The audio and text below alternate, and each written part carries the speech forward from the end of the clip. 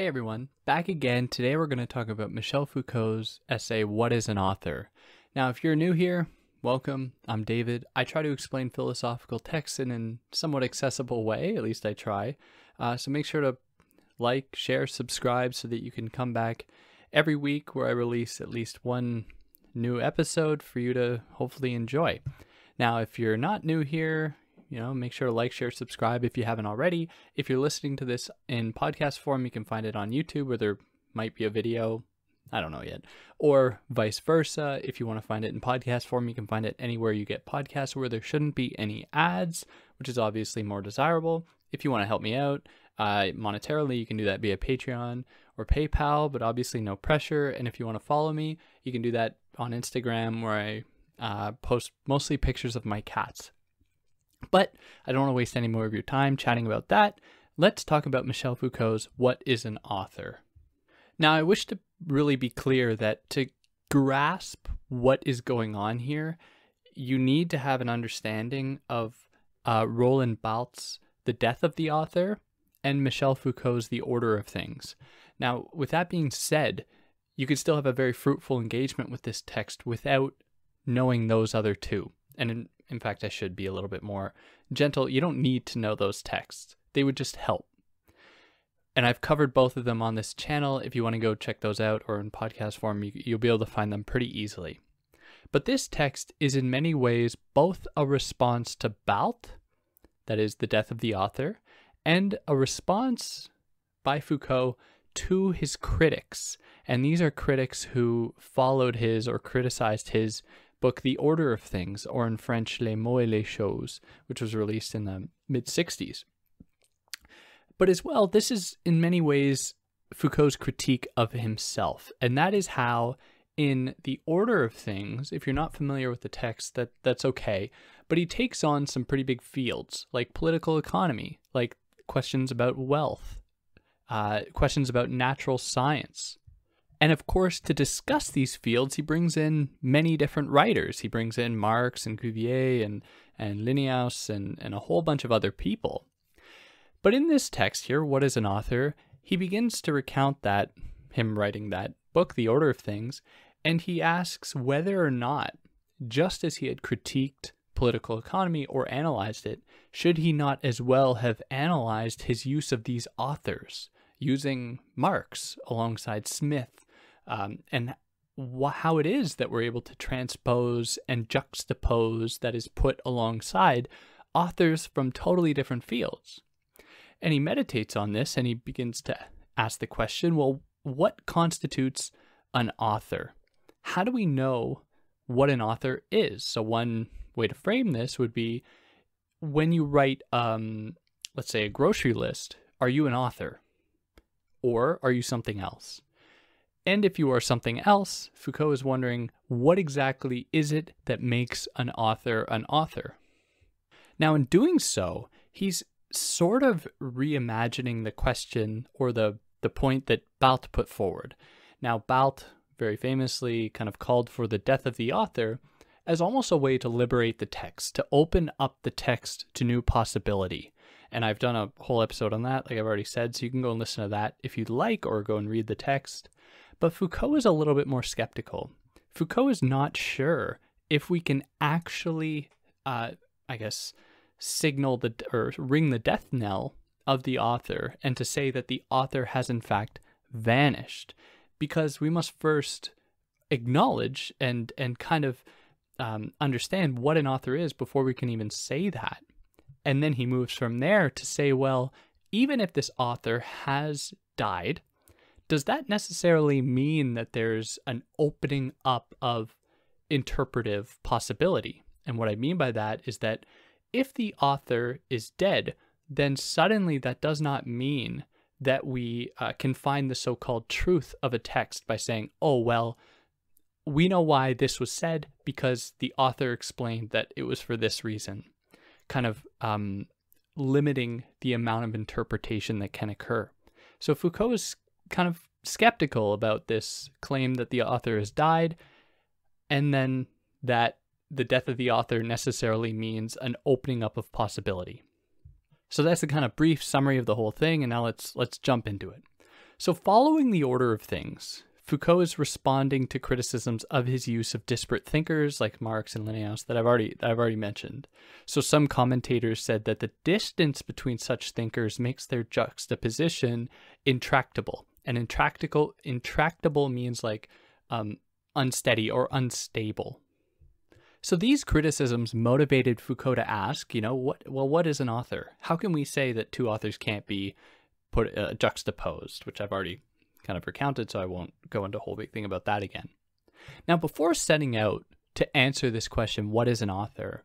He says that he lays out what he won't be doing, and that is he will not be looking at the socio-historical appreciation and view of an author, in his words, how the author was individualized in a culture such as ours, the status we have given the author, the systems of valorization in which he, of course it's he, was included, or the moment the stories of heroes gave way to authors' biographies.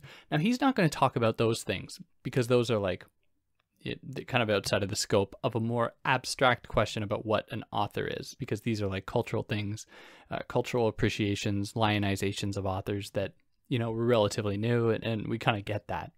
Instead, he wants to look at the relationship between an author and a text, and why and how a text implicitly points to, in his words, a figure who is outside and precedes it, that is an author. So when we are confronted with what we know to be a text, we are automatically implying that there is an author to that text. But we don't really search for such origins when we're confronted with like a laundry list or a shopping list, because we are not there confronted with a text. So just as he's positing this question, what is an author? In very many ways, his essay here is a way to grapple with the question, what is a text? Because these two things are very much linked. The idea of an author and a text, or an author and a work, but even we're going to come to trouble that even a little bit. So just for now, that's what we have here. So before, to kind of set the foundation or set the stage for a kind of investigation of what a text is, he identifies some key attributes of the text today. And he says that the text today has freed itself from the necessity of expression. So I'm going to explain what that means in a sec. It only refers to itself. Despite this, it is not bound by interiority. It implies a perpetual exteriority coded by signification. And those are my words. So ironically, such an exteriority repeatedly reifies and effaces the writing subject. So this relates to his broader argument in the order of things, in which he describes the transformation of representation into signification. Or I could also phrase it as not the transformation of representation into signification, but the altered appreciation of signification over representation that he outlines in the order of things. So this is what he means, I believe, when he's discussing how the text has moved away from the necessity of expression. So it doesn't just represent a thing or an idea in the world, but rather in accordance with a broader linguistic shift or kind of cultural shift that favors signification.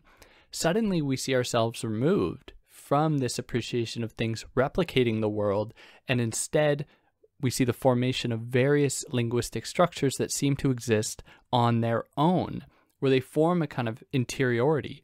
But this interiority, because it is detached from representation, that is detached from representing something that has some kind of tangibility to it, even if it is just an idea, what we see then is a kind of perpetual transformation within the logic of signification. It's always going to be in flux and moving and changing. So it is an interior logic that is always exteriorizing itself, always moving into newness, always adapting, always developing. So such an exteriority repeatedly reifies and effaces the writing subject, where the text almost always gets away from the writer.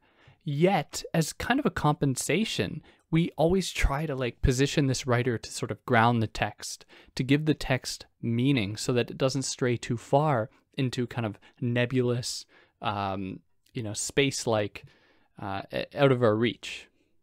So this marks a shift. That is, it marks a shift from a concern with life to a concern with death. That is, in these constant perpetual transformations, suddenly we see a shifting as well in the kind of content of the writing and the relationship to the author. So no longer is writing a means by which to stave off or to push death away, like with the Greeks, who tried to maintain the hero's immortality in so many cases. Today, instead, writing has license to kill, not necessarily in its content, but it's in its effacement of its author. That is, the death of the author, always moving beyond it. So this is further reduced by the writer's status as a writer, a person without identity existing only for the text. So instead of there being a person behind the writing, there is instead the writer.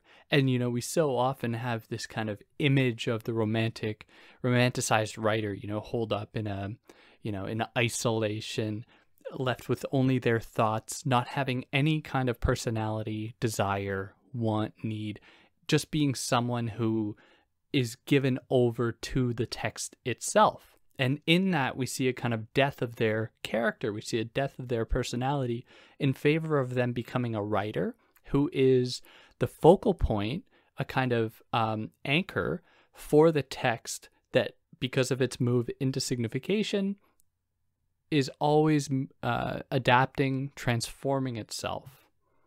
So in this author's death, what Balth calls the death of the author, we don't see an opening up of possibility for interpretation, because in the death of the author, in their wake, we have the emergence of the writer. Now, I want to just be clear that I'm being a little bit hyperbolic here, and this doesn't totally reflect what Foucault is getting on about here. At least he doesn't say it in such a dramatic way that the death of the author marks the birth of the writer. But he is describing not an opening up with the death of the author, but rather a new way of foreclosing possibility with this new writing subject, this subject that is constantly being effaced and rewritten and re-effaced and rewritten ad infinitum. So we must ask not only what is an author, but I've already kind of teased this, but what is a work?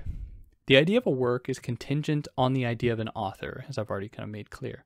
So Foucault asks, what were Saade's works, that is his writings in prison before he was consecrated as an author?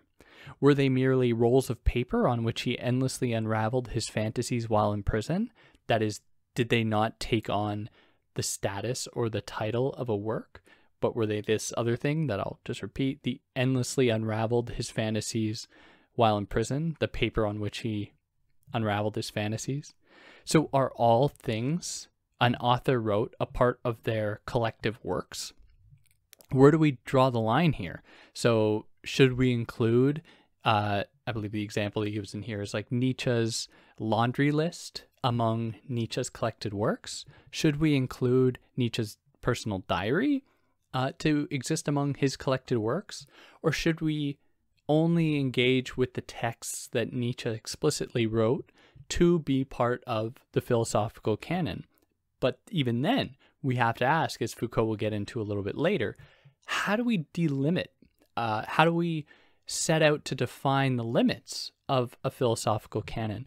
Does someone have to say, this is going to fall into this canon before it can actually be recognized as that?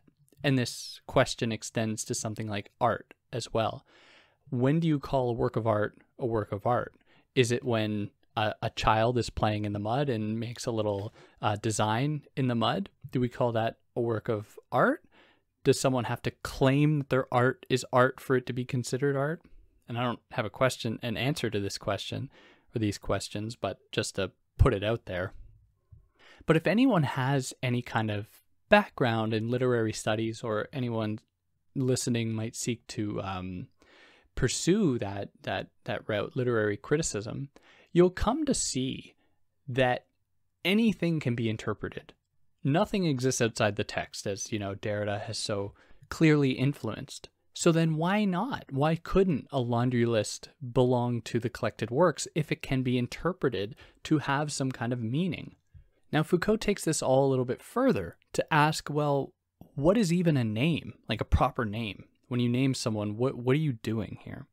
So we already know that the author's name is tethered to the work that they are ostensibly created, whereas we don't know what a proper name is attached to, if it's attached to anything at all. So when we hear the name in the Western context, if the white man Western context, if we hear the name George Orwell, we think immediately, oh, Animal Farm, 1984. We have these texts that are absolutely attached to the name. Of course, we don't think of any other like possible things he wrote or anything, unless they were like Shooting an Elephant, for example, or actual stories that he wrote. We don't think of the possible laundry lists he had. But when we are confronted with another name that is Eric Blair, we don't think of 1984 and we don't think of Animal Farm, even though that is George Orwell's real name. And it's just because we've, historically that we were taught that George Orwell was the name of the person that wrote it or wrote those texts and not Eric Blair. But if you were to learn that George Orwell did not in fact write 1984 and Animal Farm and the other texts, you would have a completely different relationship with that person, even though the person hasn't changed that we've historically associated with the name, that is still the same physical person. We would have a very different relationship with them, despite that fact that nothing has actually changed. That is, with the real person and their proper name. And this is the difference between the author name and the proper name. Or if I, for example, referred to George Orwell as Eric Blair, his real name, I would still be referring to the correct author of 1984, even though it's a different name.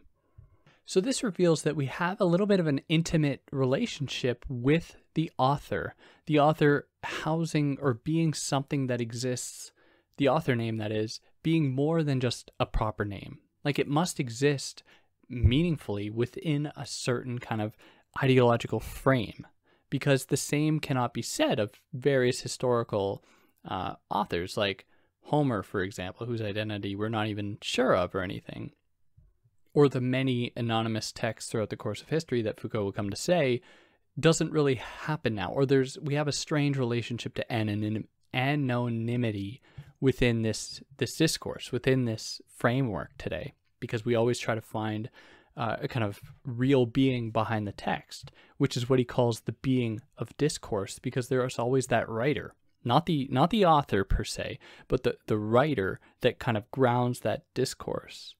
But this only belongs to a certain kind of discourse. That is, we don't call someone who writes a letter an author. We call them like a signer.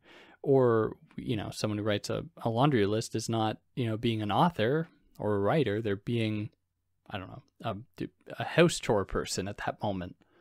So the author name does not refer really to a person that exists outside of the text. When we invoke the idea of an author name, we are implicitly pointing to the author and their works, whereas the proper name is referring to that kind of so-called real person behind the author, the person that exists there.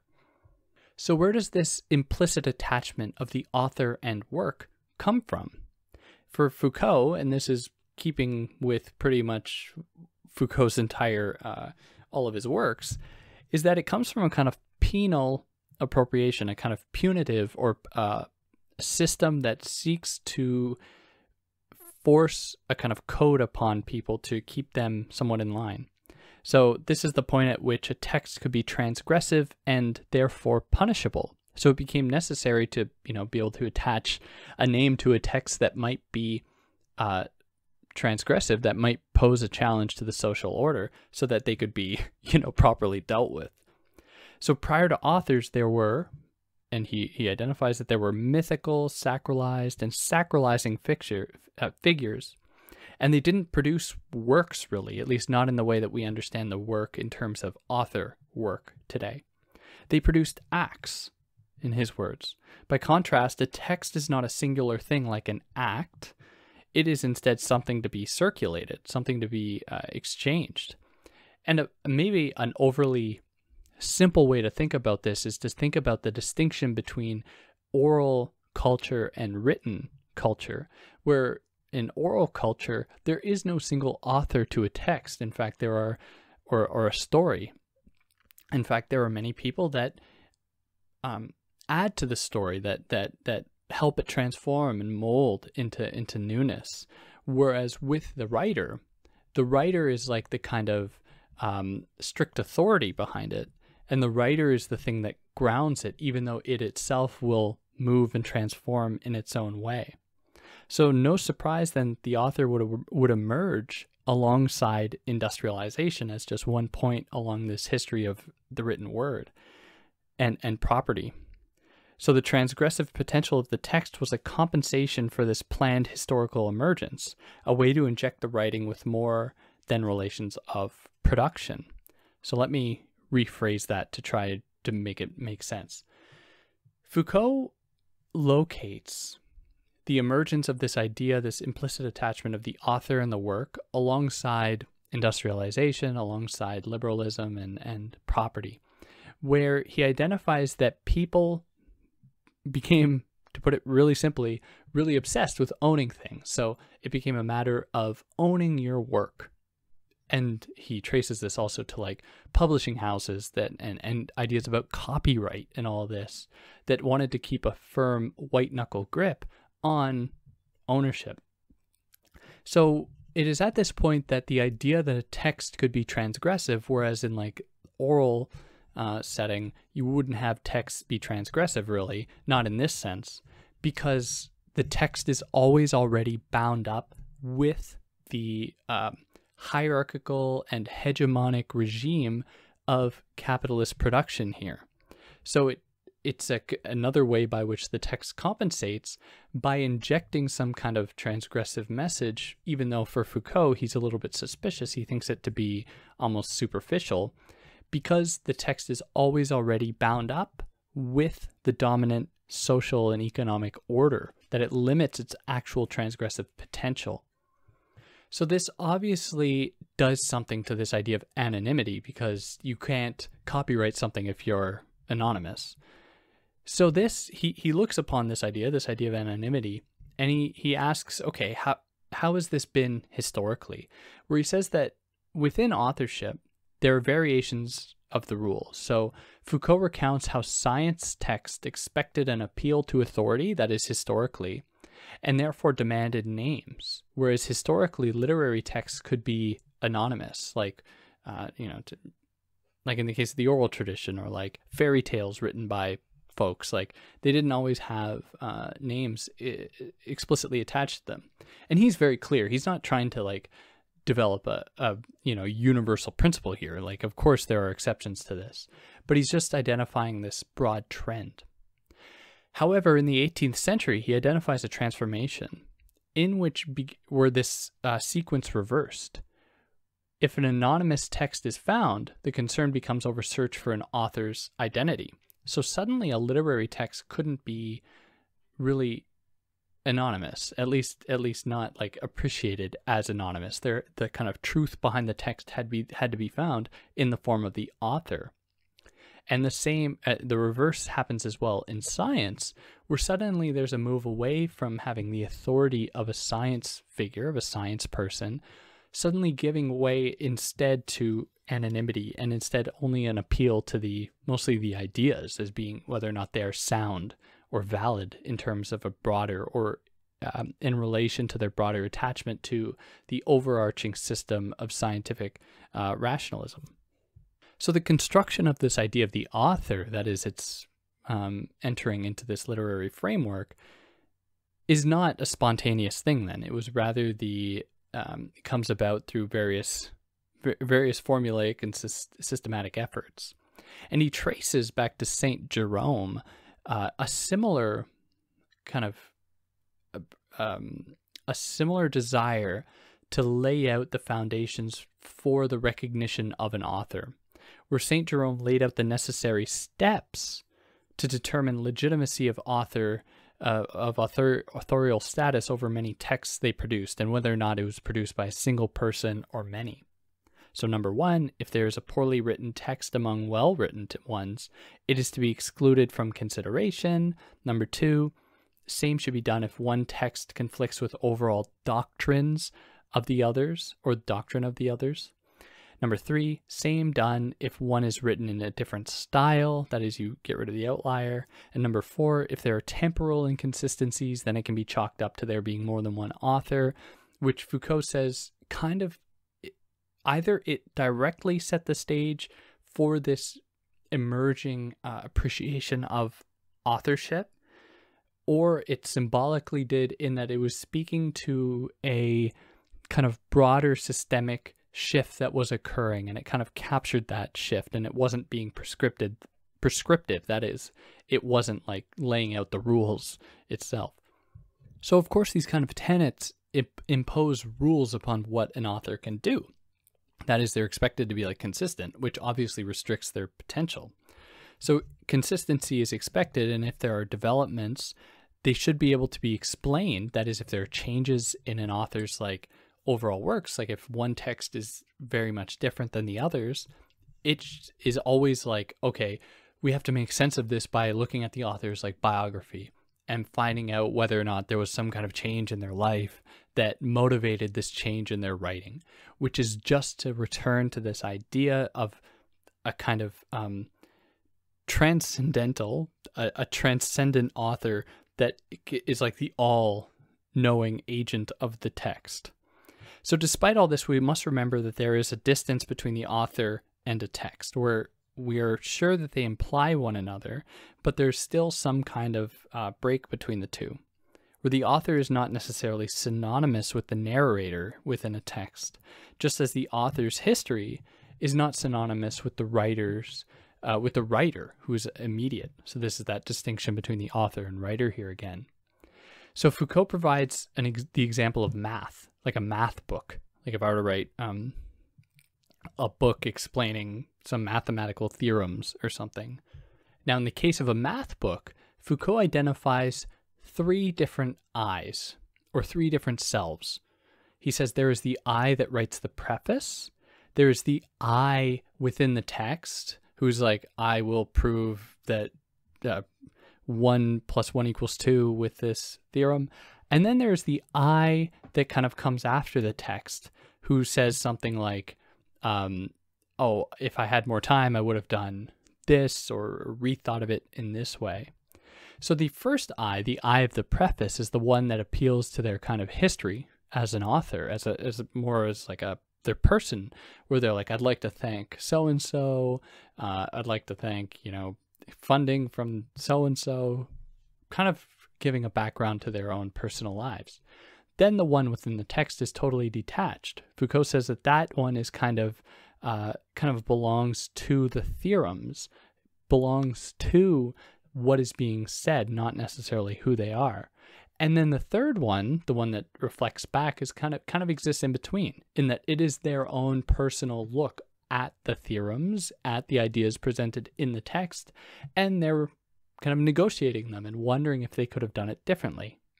So the author, for him, is comprised of these three selves. So then at this point, he gives a kind of summary on how he's constructed this idea of the author. And he says this: the author function can be kind of summarized as follows. The author function is linked to the juridical and institutional system that encompasses, determines, and articulates the universe of discourse. Number two, it does not affect all discourses in the same way at all times and in all types of civilization.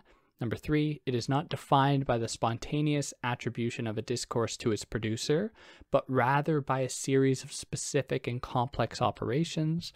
And number four, it does not refer purely and simply to a real individual, since it can give rise simultaneously to several selves, to several subjects, positions that can be occupied by different classes of individuals.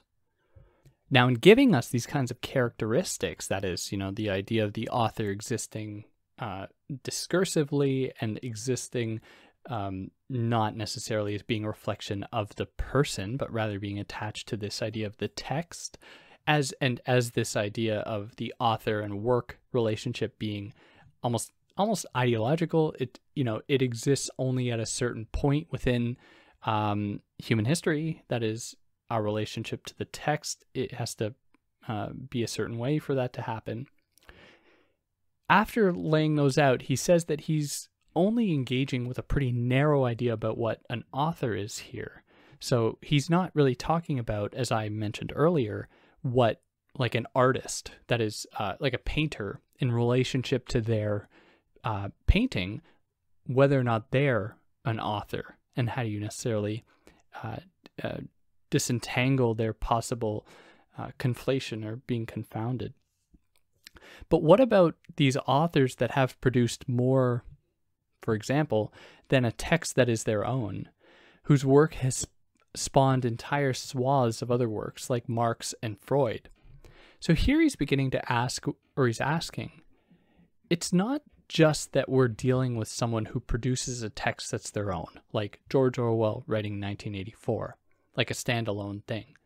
What happens when we consider a writer like Marx or Freud who kind of birth a whole field of thought that spawns hundreds and thousands of other texts that essentially pay homage to that original thing?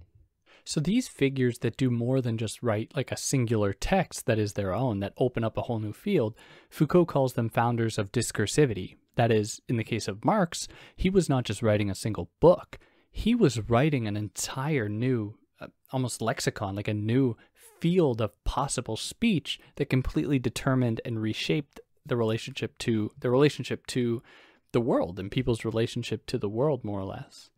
And he calls them also transdiscursive. That is, they're able to formulate new discourses and move around them. So these founders of discursivity can assume two broad forms. So either there are either those who create a new field that is adhered to, for example, like someone who creates a new genre, and he provides the example of Anne Radcliffe and the Gothic horror genre, or there are those figures, founders of discursivity, who open a field that welcomes disagreements and debates. So when someone writes something belonging to the Gothic horror genre, they are essentially following the same kind of the same underlying principles or characteristics of that genre, or else they'll fall outside of it and then they won't actually belong to it, and they'll make their own little adjustments, but for the most part it'll adhere to that. Whereas in the case of like Marx and Freud, who he says are also these founders of discursivity, they welcome, or their constructions, their works welcome debates and disagreements, whereas someone like Anne Radcliffe, who founds a genre, isn't. You can't do that unless you want to just completely exist outside of that framework. Whereas you could post a critique to Freud and still be within the psychoanalytic tradition. But he provides another distinction here, and that is the distinction between founders of discursivity in like a literary sense or in a philosophical sense, like in Marx and Freud, and those founders of discursivity of science.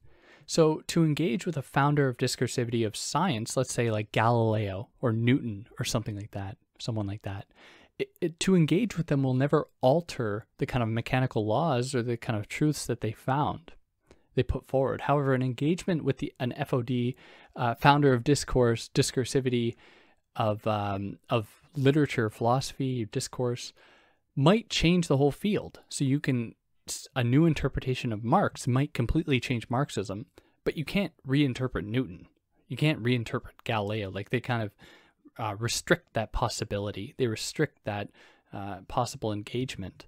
So this is also to say then, and the same is kind of argued by Kant in the Critique of Judgment, when he says that Galileo isn't really special, which is an extreme thing to say. He's like, Galileo was going to happen no matter what, but someone like Dante may never have happened, where Kant, obviously privileging like poetry over science, says that a poet you can't teach poetry, whereas you can teach science.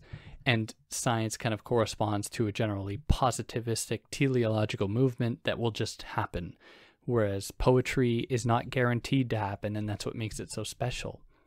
So Foucault brings up this point, essentially, that is the distinction between a founder of discursivity of science versus a founder of discursivity of like philosophy or literature or something, just to really outline and to illustrate how problematic this question is, like what is an author, and how difficult it is to actually wrestle with.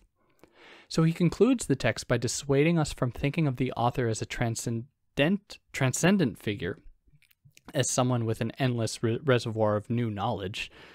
In fact, the opposite is the case. He says that the author, as that is the person that is figured within a specific moment of power-knowledge relations, that is constructed in relation to industrialization, to notions about private property, all of that. The author is actually a very restricted being, not someone who brings up something new per se. So he looks forward to possibility of moving away from the search for an author in order to really open up newness that he thinks doesn't really happen when Barthes mentions the death of the author or signals the death of the author. Instead, Foucault is still hoping for that to happen. And I just want to read here the last line that I think encapsulates it well, or the last few lines, where he asks, what are the modes, or he hopes that the new questions will be, once we have acknowledged this or moved away from this constant search for an author, he says that the new questions will look like this. What are the modes of existence of this discourse? Where has it been used? How can it circulate? And who can appropriate it for himself? What are the places in it where there's room for possible subjects? Who can assume these various subject functions? And behind all these questions, we would hear hardly anything but the stirring of an indifference. What difference does it make who is speaking? He asks. That's the last line.